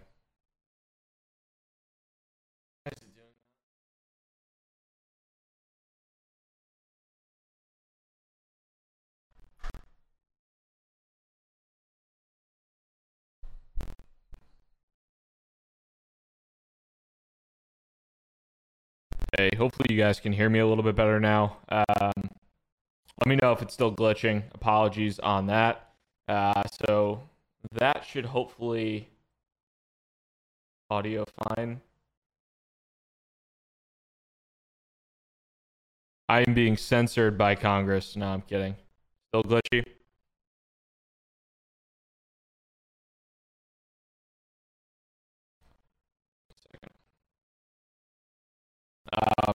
Let me know if it's still glitchy. If not, then we're screwed. I think it's, to be honest, I think